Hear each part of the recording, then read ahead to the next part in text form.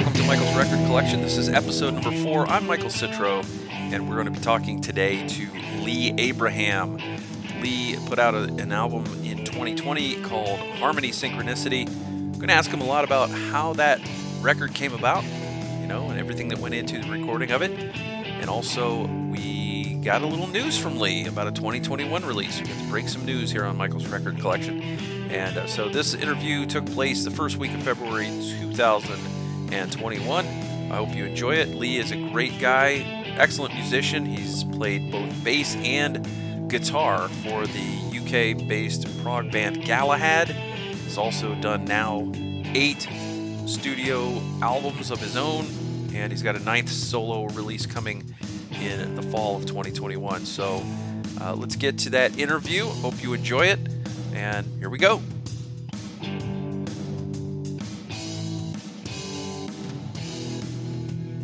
All right. Welcome to Michael's Record Collection. Today we'll be talking with Lee Abraham, who has recently released a new album called Harmony Synchronicity, and his 8th studio album. Lee, thanks for being with me today. Yeah. Hi, Michael. Yeah, no worries. Good to see you. It's been a while. When was the last time we saw each other? Probably Rosfest 2007. Yeah, it's been a long time. Far too long. I think when we were cheering you on with Galahad when you were the bass player instead of the guitarist. Yeah, indeed. Yeah. So I'm going to talk to you a little bit about this album that you've put out. But firstly, I guess I would want to know what you put this together relatively quickly during the lockdown, as I understand it. What was there an impetus to just do something to stay busy during the lockdown or for the pandemic, or was this just a normal writing cycle for you?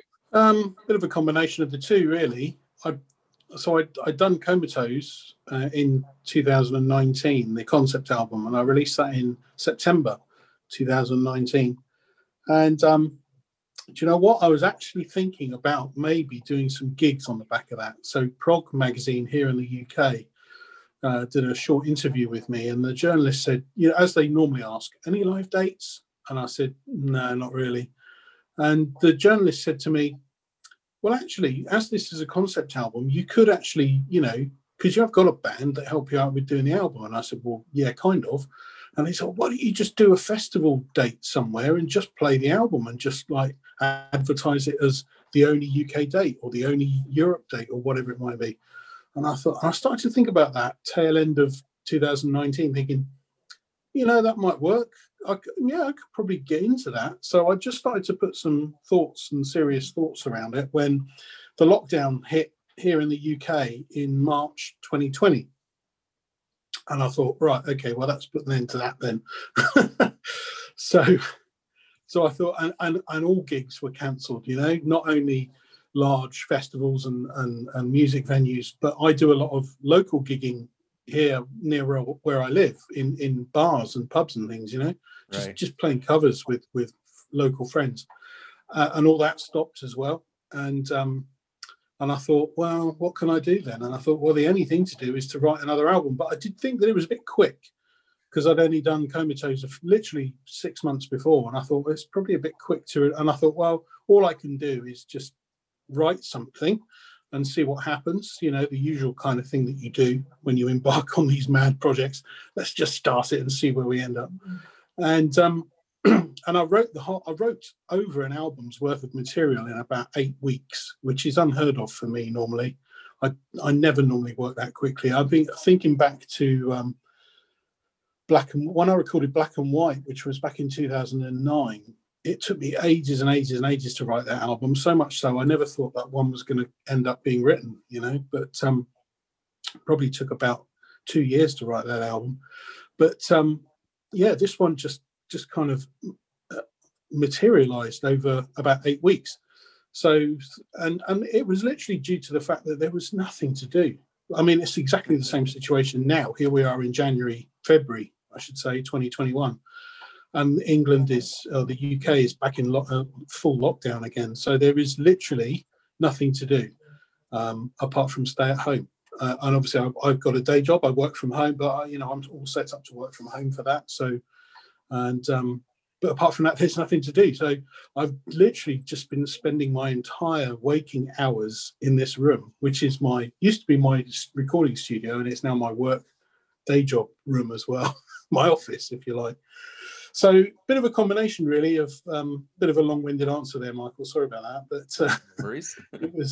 it was a combination, really, of just having nothing to do but music, and the impetus to get another album out, I guess, because there was no option to do anything else. So you wrote more than an album's worth of material. How did you sort of narrow down your focus on what you wanted to put on this album? It's usually a process of working. I mean, I I have this joint love of progressive rock and also sort of AOR heavy rock. So my writing tends to sort of span those two genres, really. And so I usually end up writing some songs which are quite proggy, and then other songs which are quite, still rock music, but less so on the progressive front. So I usually just work out on all the proggy tracks and think, well, they're the ones that should make up a prog album. There's lots of discussion and argument at the moment, especially with the release of Stephen Wilson's latest album, about what's prog and what isn't prog. But, I've got a very definite idea in my mind what I like to have on an album that I'm releasing as a prog album. So, yeah. Yeah, ultimately, it's probably a good thing that social media did not exist when Led Zeppelin made Led Zeppelin 3. Because bands kind of lose their minds when artists decide to change things up a little bit. You mentioned your progressive rock love that you have. I think you came to that in like the late 90s. What were you listening to before then? What were your big bands that you were into before that? I was a big fan of Sting, actually. So I liked the Police back in mid 80s, but of course then the Police stopped in the mid 80s, and I really kind of followed Sting's solo career, and I was a bass player primarily at that time as well. Of course, Sting's a bass player, and Sting was one of my favourite bass players, still is really. I followed Sting quite a lot, and of course, in his own way, there's some kind of prog elements to Sting's music. He uses odd time signatures, and he puts complicated passages and all kinds of stuff in his music. So there was always a little bit of prog there. Who else did I listen to? I've always been a massive fan of Queensryche and bands like Iron Maiden. But that kind of spans from my childhood, really, and just kind of lingered on into my teens and my early 20s until prog came along, really. So you have this this album it's pretty much, other than your drummer, it's all the music is you. You do the keyboards, the bass guitar, the acoustic guitar, the electric guitar. But you, since like your second album, you have brought in guests to sing on your albums. Do you not like your voice, or do you not feel confident in your voice, or what? What's the decision making there? Yeah, a bit of both, really. I don't think I've got a particularly nice sounding singing voice. I can just about hold a tune. I can just about sing in tune. But I just don't think my voice is very interesting or nice to listen to, really, when I'm singing. So there are people out there who've got far better tones to their voices, if you see what I mean. I mean, and obviously, I can labor away at singing until it's right, till it's perfectly in tune and perfectly in time, and every inflection is just how I want it, if I was to sing it myself. But then at the end of the day, I'd still listen back to it and think, it might be technically perfect, or technically right, I should say. Perfect is probably a bit big-headed. It's technically right, but it still sounds a bit uninteresting. So I tend to go for singers who've got, to my ear anyway, really interesting and nice sounding voices. So with 7 songs, you have 1 instrumental, and you have 5 different singers for the 6 songs with vocals. What goes into choosing the singers for your songs? Is there anybody else that you wanted to work with that maybe wasn't available for this album? No, there wasn't anybody who said no, which is nice. I usually get yes. I'm quite lucky actually. I usually get yeses from everybody that I ask, which is nice. And I tend to these days I can usually pretty much write when I write the song and the melodies. I've pretty much got a singer in mind. So someone like Mark Atkinson, for instance, who I've used an awful lot over the last 3 or 4 albums, his voice is quite a fantastic voice to listen to. He's got great tone, but he's very much a lower register singer. He can't sing very high, and that's purely just because of his range. And so when I've written songs in the past, and the melodies that I'm writing tend to come out in the lower register, I automatically think Mark would be great for this song, because it's right in that register for him. It might be the kind of tempo that he's used to singing. And opposed to that, if it's a more rockier song that needs a bit more of a David Coverdale type delivery or something, then obviously I would think, well, that's obviously not Mark at all, and I'd think about somebody else, like maybe Dec Burke and I've used Peter Jones on the last album, actually. I don't know how familiar US audiences are with Peter, but fantastic singer, really good. He's really got that smooth sort of, I hate to say 80s kind of delivery, but there's a song called Stay on the new album, which is very much a kind of a Phil Collins type Genesis type feel to the song. And I thought that Peter would be ideal for that, because Peter does a brilliant sort of almost like a pastiche of that kind of era, and his voice is just so suited to it. And I sent him the song, and luckily he said yes, as everybody else did.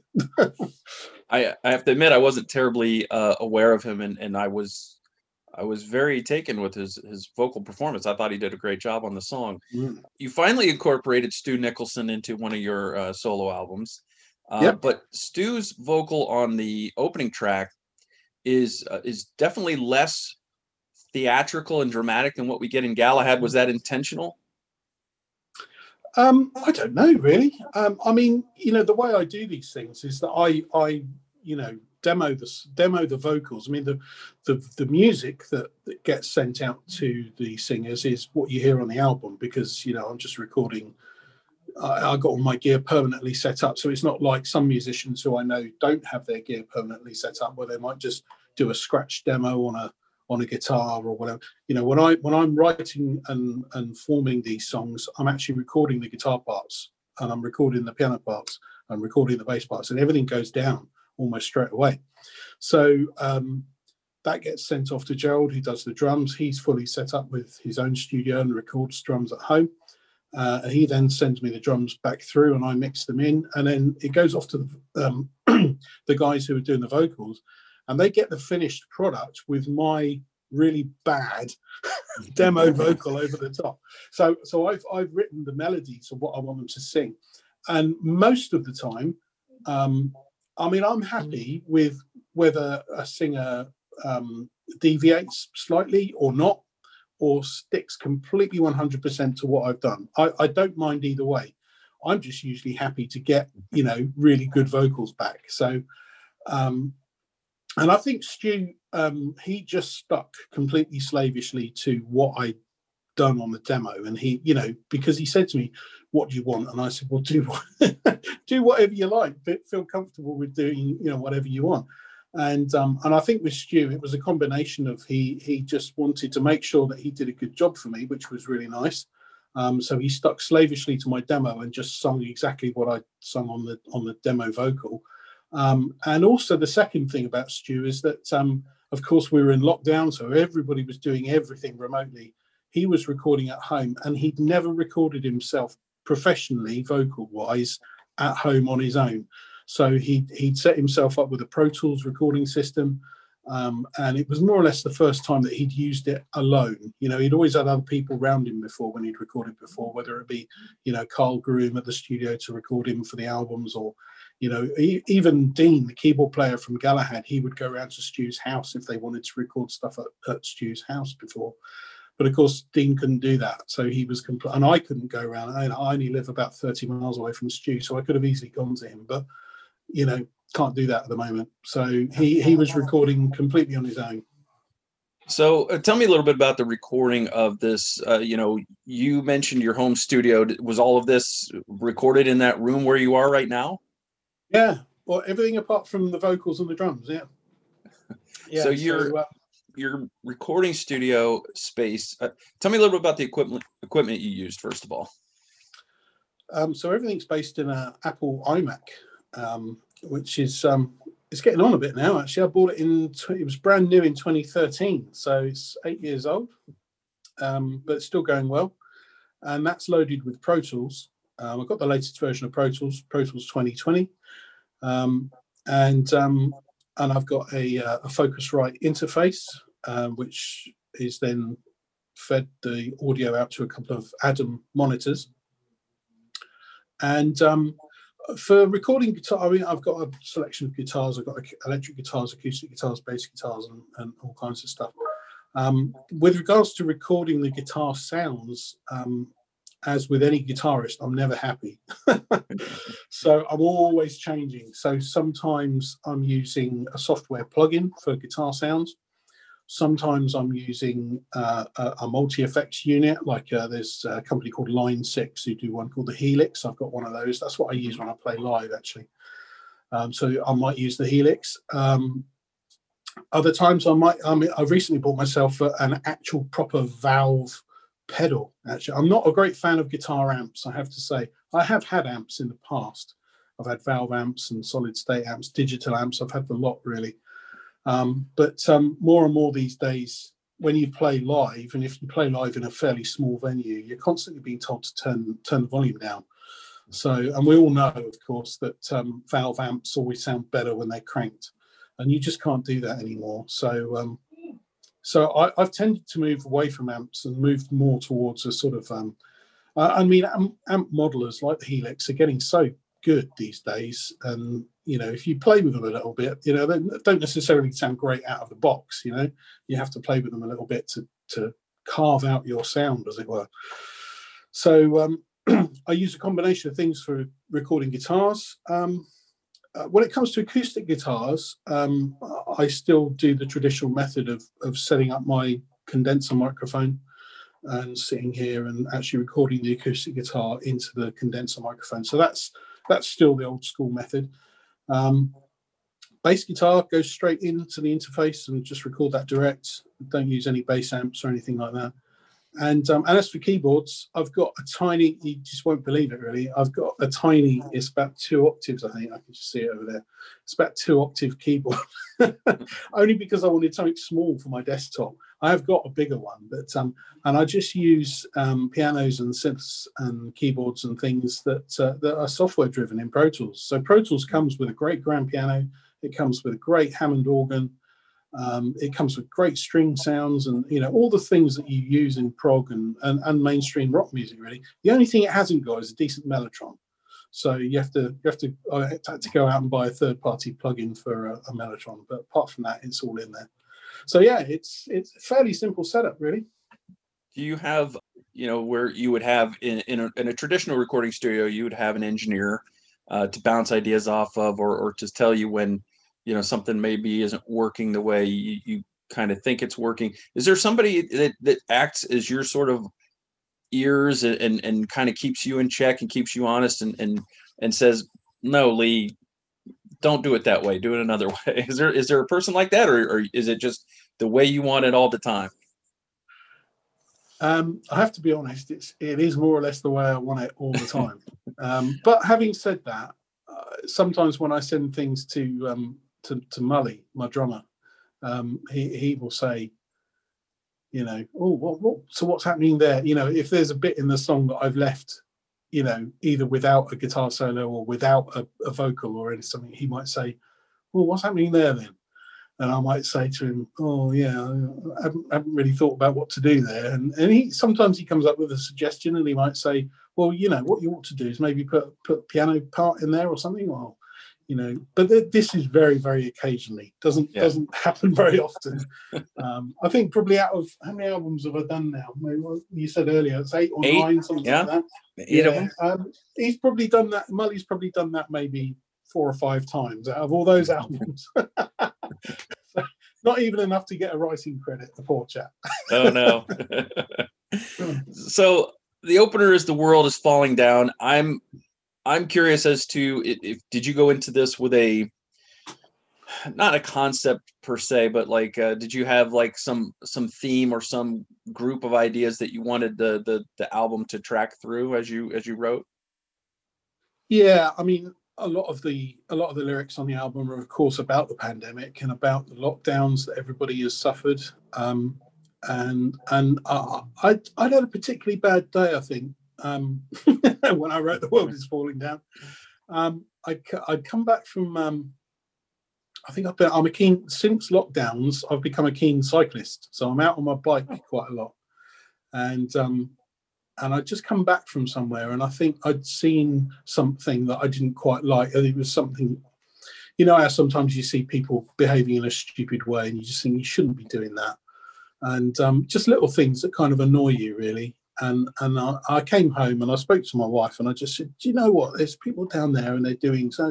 It's the typical kind of grumpy old man thing, you know. I find myself doing this more and more. I just think, why do people have to behave like that? You know, there's just absolutely no call for it. And we're in the middle of this pandemic. It makes things even worse. Da, da, da, da, da, da. And I came upstairs and wrote the lyrics for "The World Is Falling Down" almost instantly. So so that was a kind of an outlet, really, for that particular bad day that I'd had. But you know, just the rest of the lyrics. There's a song on the album called "Hearing the Call" as well. And that's very much about, you know, the fact that there's lots of people who are willing to give their opinions about how things are going. And, you know, lots of armchair critics, you know, they're just willing to sit at home and just spout on Facebook about, well, of course, the government's doing this wrong, the government's doing that wrong, the government's doing that wrong. And sometimes I agree with people, but I've worked in my day job a lot in politics, so I tend to understand how politicians work and things, but sometimes I just think, hang on a minute, what, you know, if they're getting it so wrong and you think you could get it so right, why don't you have a go at actually standing for office and, you know, going in there and sorting it out? If you think they're doing it so wrong, just don't sit around and complain about it. Go out there and hear, you know, if there's a calling for you, go out and answer it, you know? Right. So that was that one. So "Hearing the Call" is probably, I guess, the one that prog fans will identify immediately. They'll look at the time, you know, the time of the track, and say, okay, it's about 12 minutes long. Yeah, that's the long one. Yeah. That's the long one. That's the prog centerpiece. But I find that this album overall is not a really heavy progressive album. I think there's some elements that I've heard that sound a little bit like U2. I think I've heard some Strawberry Fields-esque keyboards in Rise Again. Yep. Yeah, what were you kind of listening to musically while you were making this album that kind of influenced you? I don't think anything in particular, really. I mean, I'm always open to listening to new music. I have found myself over the last couple of years listening to probably more straight ahead rock and AOR music than I have prog. You know, there's still the staple ones that I go to, like Dream Theater. I'll always follow Dream Theater. Every album that Dream Theater does, I'll always, you know, get it and listen to it and you know, soak up all the Petrucci genius that's within. But I have been listening to a lot of AOR. There's a lot of AOR bands around at the moment, especially from sort of Scandinavia, that I listen to an awful lot. There's a couple of bands. There's one called Work of Art. There's one called Lionville, and there's one called Wet, which is actually fronted by Jeff Scott Soto. And I've been listening to a lot of that recently. So maybe that's the reason why, you know, as you've noticed, some of my music has moved away from the full-on prog. I mean, having said that, Comatose was pretty full-on prog. The album before, you know, that was originally written as a single song, you know, to run for 47 minutes. It was a concept album. Musically, it was full of twists and turns and changes and time signatures and busy bits and calm bits and full of Hammond organ and mellotron, you know, all the good prog stuff. So I try not to just repeat the next album. The next album isn't necessarily a complete repeat of the last, or I try not to. So there's a little bit of that in there, I guess, thinking, well, I'm not going to just write another Comatose. I'm going to do something a little bit different. Yeah, that's kind of the reason I ask is sometimes that's what artists do. They'll just say, I just did this thing. Now I want to go and do this other thing on the next album. And sometimes they get you in trouble with your fans, as Steven Wilson. Well, that's the thing, isn't it? Yeah. Well, the trick is not to move away quite so far. Yeah. So, without wishing to upset anybody, but, being a little bit controversial here, I mean, Neil Morse, for instance. Neil Morse is an artist that I've loved for over 20 years. Fantastic singer-songwriter, fantastic keyboard player, and just all-round musician, as we all know. But in terms of his solo album output, he's been writing and releasing the same album over and over and over for about 20 years now. You think about all his solo albums, like the Question Mark album, Sola Scriptura, the Lifeline. They're all basically the same album again and again and again, to my ears anyway. And then, of course, you get people like Steven Wilson. So Steven Wilson has done the progressive rock thing with Porcupine Tree. He's done the more grander Genesis type prog thing with albums like The Raven and Hand Cannot Erase and all that. And now he's moved completely in another direction with this latest album. Yeah. And of course, so sometimes you get criticized for that. So what I'm trying to do is I'm trying to not necessarily move too far away that I write something completely off the wall and everybody doesn't like, but I also don't want to write the same album over and over and over again that sounds exactly the same. So I'm not saying that I get it right, but that's what I had tried to do. Yeah. Speaking of Porcupine Tree, I detect a little bit of influence in Misguided Part 2? Yeah, definitely. Yeah, definitely. So there's a track of Porcupine Trees called Mother and Child Divided, which they wrote, or Steven Wilson wrote, around the Deadwing album. It never appeared on the album, but they've played it at concerts, and they did a live DVD from Chicago, and it's on there, so you can see it on YouTube. But there was quite a lot of tracks that they left off that album. There's another song called Half Light, which is a brilliant song.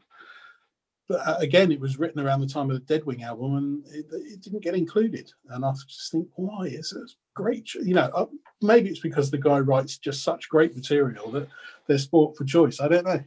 Well, they used to be sport for choice. They're not really a thing anymore, are they, Porcupine Tree?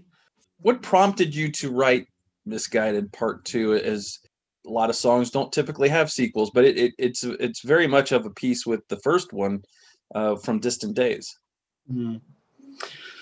Yeah, sometimes it can just be something as simple as you come up with a guitar riff and you just think, oh, that sounds... and I think that's what it was with this one. I just came up with that guitar riff and I thought, that reminds me of, Misguided Part 1 on Distant Days. I thought, oh, well, okay, well, this could be Misguided Part 2. And that's all. I remember I was writing an album with a couple of guys about 10 years ago, there's an album called Light from a Dying Star, under the project name of Arrival. I don't know how familiar you are with that album that I was involved in. But that was purely an AOR type thing. I latched up with two guys who were massive Journey fans. And I said, yeah, I really like AOR music as well, Toto, Journey, that kind of stuff. The equivalent band here in the UK is a band called FM. And not to be confused with the Canadian FM. Mm-hmm. And I latched up with these two guys, and we ended up writing this album called Light from a Dying Star, which was more or less all kind of AOR music, but then it had like a 12-minute piece on the end, which was... and when we wrote the lyrics to it, one of the guys said, the song was called Light from a Dying Star, and they said, why don't we just call it Light from a Dying Star Part 1? And he says, that's a really kind of prog thing to do, isn't it? And he was kind of looking at me as if to say, that's right, isn't it? I said, oh, I don't know, whatever. So we ended up calling this song Light from a Dying Star Part 1. There's never been a Part 2. It was just called Part 1. So so yeah, that was kind of the influence for me to then go and do Misguided Part 1. And now I've done a Part 2. So who knows, there might be a Part 3 at some point. Well, at least you didn't put out an album called Volume 3 without a Volume 2 like the Traveling Wilburys did. Yeah, yeah. Or release a film called Star Wars Part 4: A New Hope. So one of the highlights for me is the guitar solo on Hearing the Call. What is your approach to soloing in terms of, do you write and think, okay, well, this next bit's going to be a guitar solo, or do you play it by feel, and then if there's a solo, then great, and if there's not, then that's fine? How do you approach that? Usually very, very highly structured. So, yeah, so it's kind of, if I'm writing, this part for a chorus, this part for a verse, then we'll have a guitar solo. What should the background to the guitar solo be? Well, it will be these chords, and we'll make it this length. It's very easy in Pro Tools because you can almost construct things like that. You construct things in blocks, so you can sort of say, well, this is going to be verse, chorus, verse. And as long as you haven't got too many time signature or tempo changes, you can normally, if you think to yourself, actually, I should have made that chorus double, you can easily lengthen or shorten things, or drop in completely new sections. So it's fairly easy to do, really. But I do tend to make sure that my music is very kind of structured. It's got a definite kind of direction to it. We're either working up to some kind of big end section, or we're going to have a busy section here, we're going to have a calm section in the middle, we're going to have a big soaring guitar solo here, and we're going to have, so I do sit down and actually I do think about this stuff. I guess is what I'm trying to say. But what do you mean? What about the actual solo itself? How does the actual solo itself? Well, yeah, I mean, any insight you have, like, do you just kind of noodle and think that's a good thing, let me put a pin in this, I'll come back to this and make a solo out of it, or do you write the song for, you kind of have an idea how the chords, how the riffs are going, and then you say, okay, here, this needs a solo, and then you sit down to do the solo? Yeah, so it's probably the latter. So you've got a definite idea of what chords you've got going on underneath your solo, and then I just tend to sit there and just throw a few notes around and see what sticks. Try and pick out a couple of nice melody lines within the solo that might sound good. Maybe try. I mean, there's a nice trick you can do. So Brian May from Queen. So he's obviously known for writing solos that have got harmonies, and some of them have got lavish orchestrations to them. Right. So the way that he does that is, or the way that he used to do that, was to write his solo. Then any melodic passages that he did, he would then play the harmonic third and then the harmonic fifth. So his solos, when you hear those lavish orchestrations, are always solo, harmonic third on top, harmonic fifth. I think. I'm not great on music theory, but this is what I'm led to believe. So I tend to do the same. So I won't necessarily end up using all of those parts to make a Brian May sounding solo, but I might go, yeah, I really like that melodic bit. How does it sound if I played that bit as a harmonic third? So I might play it as a third and then play it as a fifth and see which one I prefer out of all three of those. Other times I just sit there and just hit record and just go, right, okay, let's see what comes out. So it's a bit of a combination. Depends how tired I am, I guess. If I'm bursting full of energy, I'll sit there and really think about it and do the whole sort of, the Brian May approach. But if I'm feeling quite tired, I might be up against a deadline, I might have said to the record company, oh, it'll be ready by the end of September. And here we are, mid-August, and I'm still doing guitar solos. Then I might just, say, okay, I'll do something completely improvised. I'll just hit record and let's see what comes out. But I always try and make things, better than what I've done before. I always try and progress, so whether it might be to play better or to play more melodically or to play more precisely, whatever it might be, I'll always try and be better than what I've done before. Lee, when somebody puts this album on and listens to it for the first time, all the way through, the way a proper album should be listened to, what do you hope that the listener takes away from them when they, when that CD ends and it's over with? What do you, is it a feeling? Is it a message? What do you want them to remember from this? Yeah, I mean, I'm not really big on messages. I don't think I'm not one of those musicians that says, I've got something to say. That's not really what my music is about. My music is about the the thing for me is that I was always fascinated by music when I was a kid. So I used to listen to Iron Maiden and I used to listen to Queensryche and all those bands when I was a kid, and I used to wonder how they did it, how they got those sounds, how they managed to make it sound so great and sound so big, and and the energy that they captured in their recordings. So that's the bit that really I'm trying to recreate. So it's all about the actual audio. And I hate to say, because I know a lot of people put a lot of emphasis on the words, the lyrics, and the melodies and things that the vocalists do. And of course, that's important. That's important to a good song, no question. But for me, I do really put a lot of emphasis on the way that the guitar sounds and the way that the drums and the bass sound together, and what keyboard sounds I use to knit those together to produce a kind of an audio landscape, I guess, really, if I can use that term. To, whatever it might be. It might be a song that makes you feel good. It might be a song that, gets stuck in your head melody wise. It might be a song that gets your foot tapping or gets you jump, if you're playing live, gets you jumping up and down at a gig or whatever it might be, so that I guess what I'm trying to say is it needs to invoke a feeling, I guess. And what feeling does Harmony Synchronicity invoke for you? Well, so I'd say that actually the end of the album. So you always, as a someone who creates albums, you always think about how the album starts and how it finishes. Mm-hmm. And I really like the way this album starts and finishes, to the point where, so the very start of World Is Falling Down, track number 1, it starts with that blistering drum fill, and then the guitars hit you in the face. So that was a purposeful. Then we did that I did that on purpose, and I said to Mully when we recorded the drums, go for something really in your face to start with, and he pulled it off brilliantly, as he always does. Harmony Synchronicity, which is the last track on the album, the song builds towards the end. You'll notice if you listen to it, the last couple of choruses, it's getting bigger and bigger, and there's more orchestration going on, and it finishes on a chord that just kind of leaves it hanging.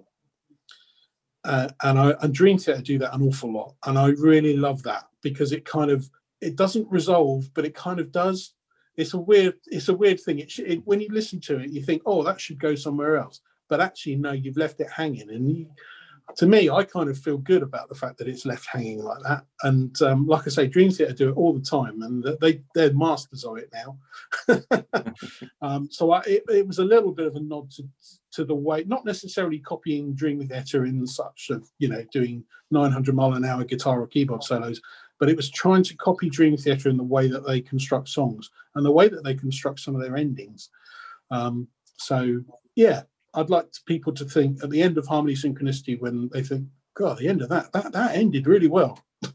Yeah, well, it's got a terrific. It's like having a pleasant death. Does anybody ever have a good death? I don't know.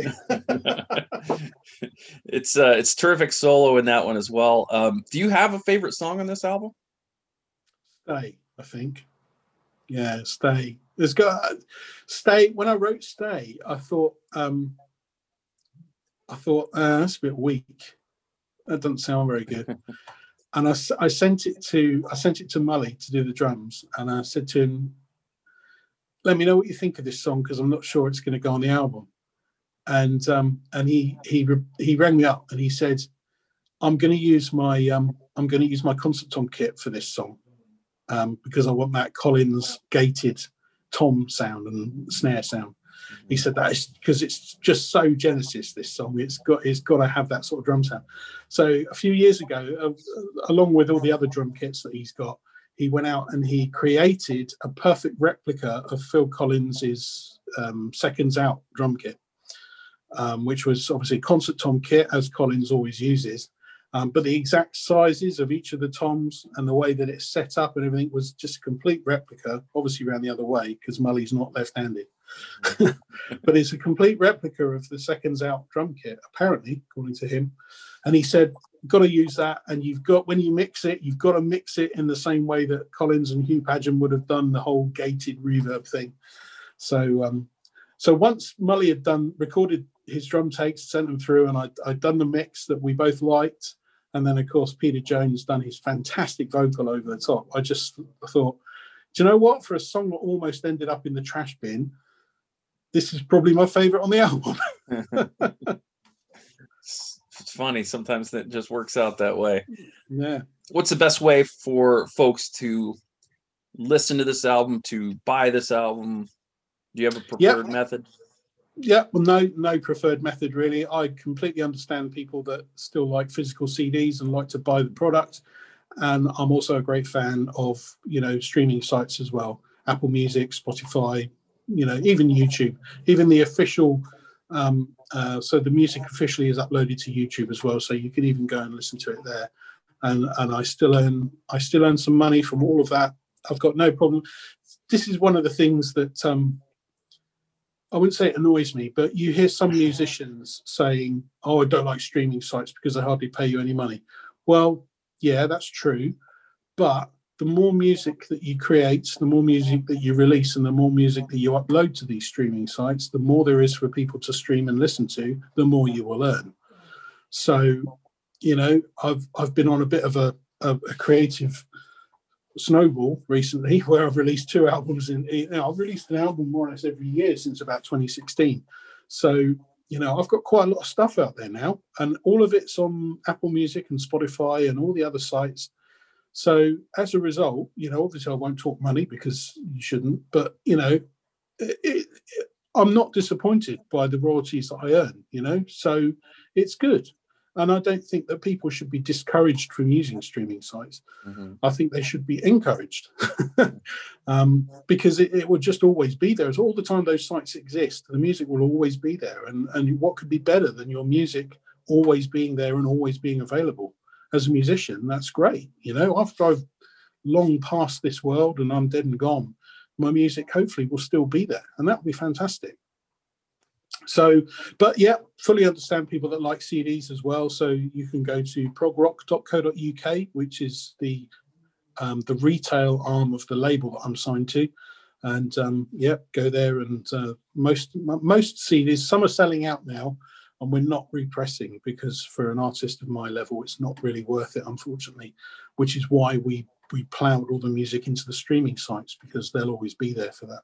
Mm-hmm. But there are some CDs still available from progrock.co.uk, so please go ahead there and take your credit card. And I know if you go to Spotify, you can listen to Lee singing on his first couple albums, and then you can make up your own mind about what you think of Lee's singing voice. There are a couple of tracks with me doing lead on other albums as well. Distant Days. Mm-hmm. We've done a re-release of Distant Days a few years ago. So because I did a self-release, it's a long story, but I did a self-release of that when it came out originally in 2014. But then F2, the label I'm signed to, they wanted to actually take it on and do it. So they asked me to put some extra tracks on the album, and we remastered it and re-released that in 2018 as an extended edition. And one of the bonus tracks is a song called All This Time, which has actually got my lead vocal on it. So there's that one. And also on Colours, which was my album in 2017. Getting back to what I was saying earlier about Mark Atkinson and the way that Mark sings in his register, I sent him a song called Broken Dreams, which is the second track on the album. And he messaged me back and said, I love this song, but I just can't sing the chorus. It's too high.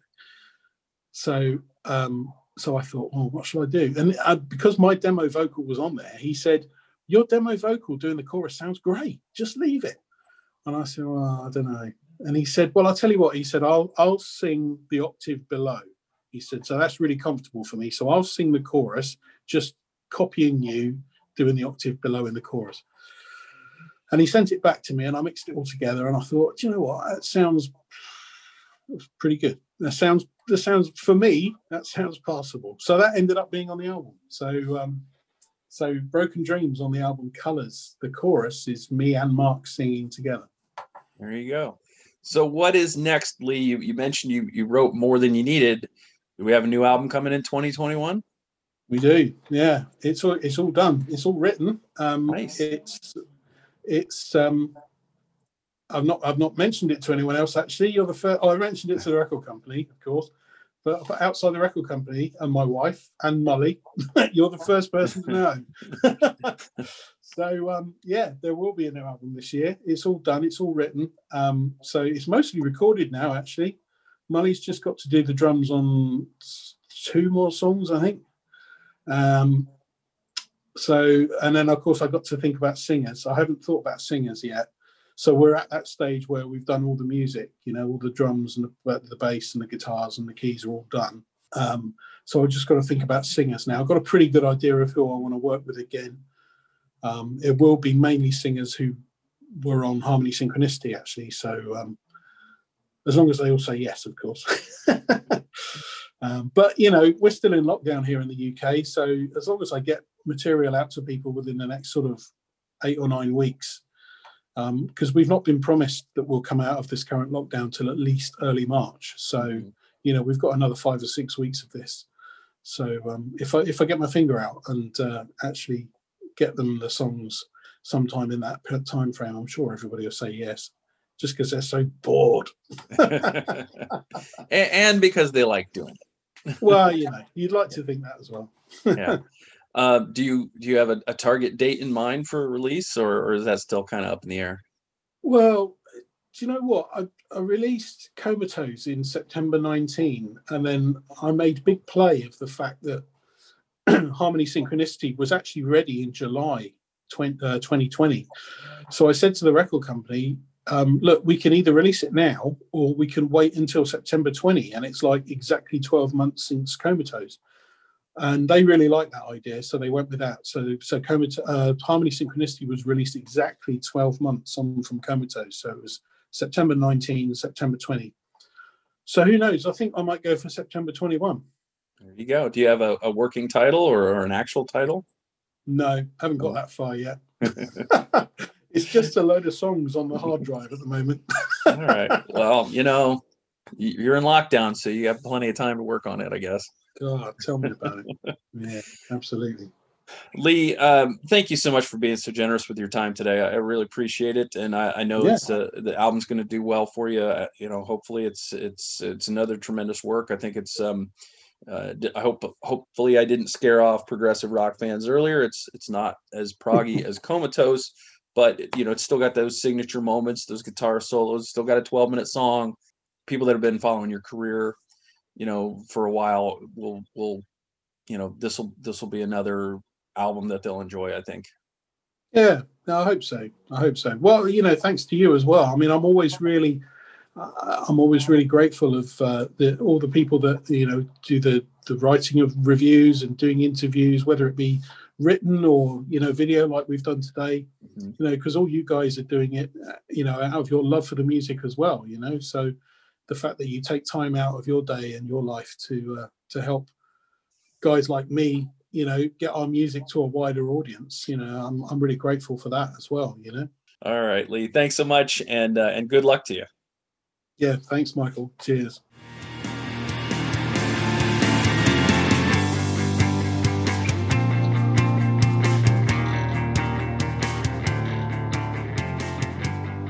Michael's Record Collection is hosted and produced by Michael Citro. Logo graphic courtesy of Jerry Cutchins. Follow Michael's Record Collection on social media, at Mike's Records on Twitter, Michael's Record Collection on Facebook, Instagram, and YouTube. For the free newsletter version, subscribe at substack.com and just type Michael's Record Collection into the search bar. Thanks for listening.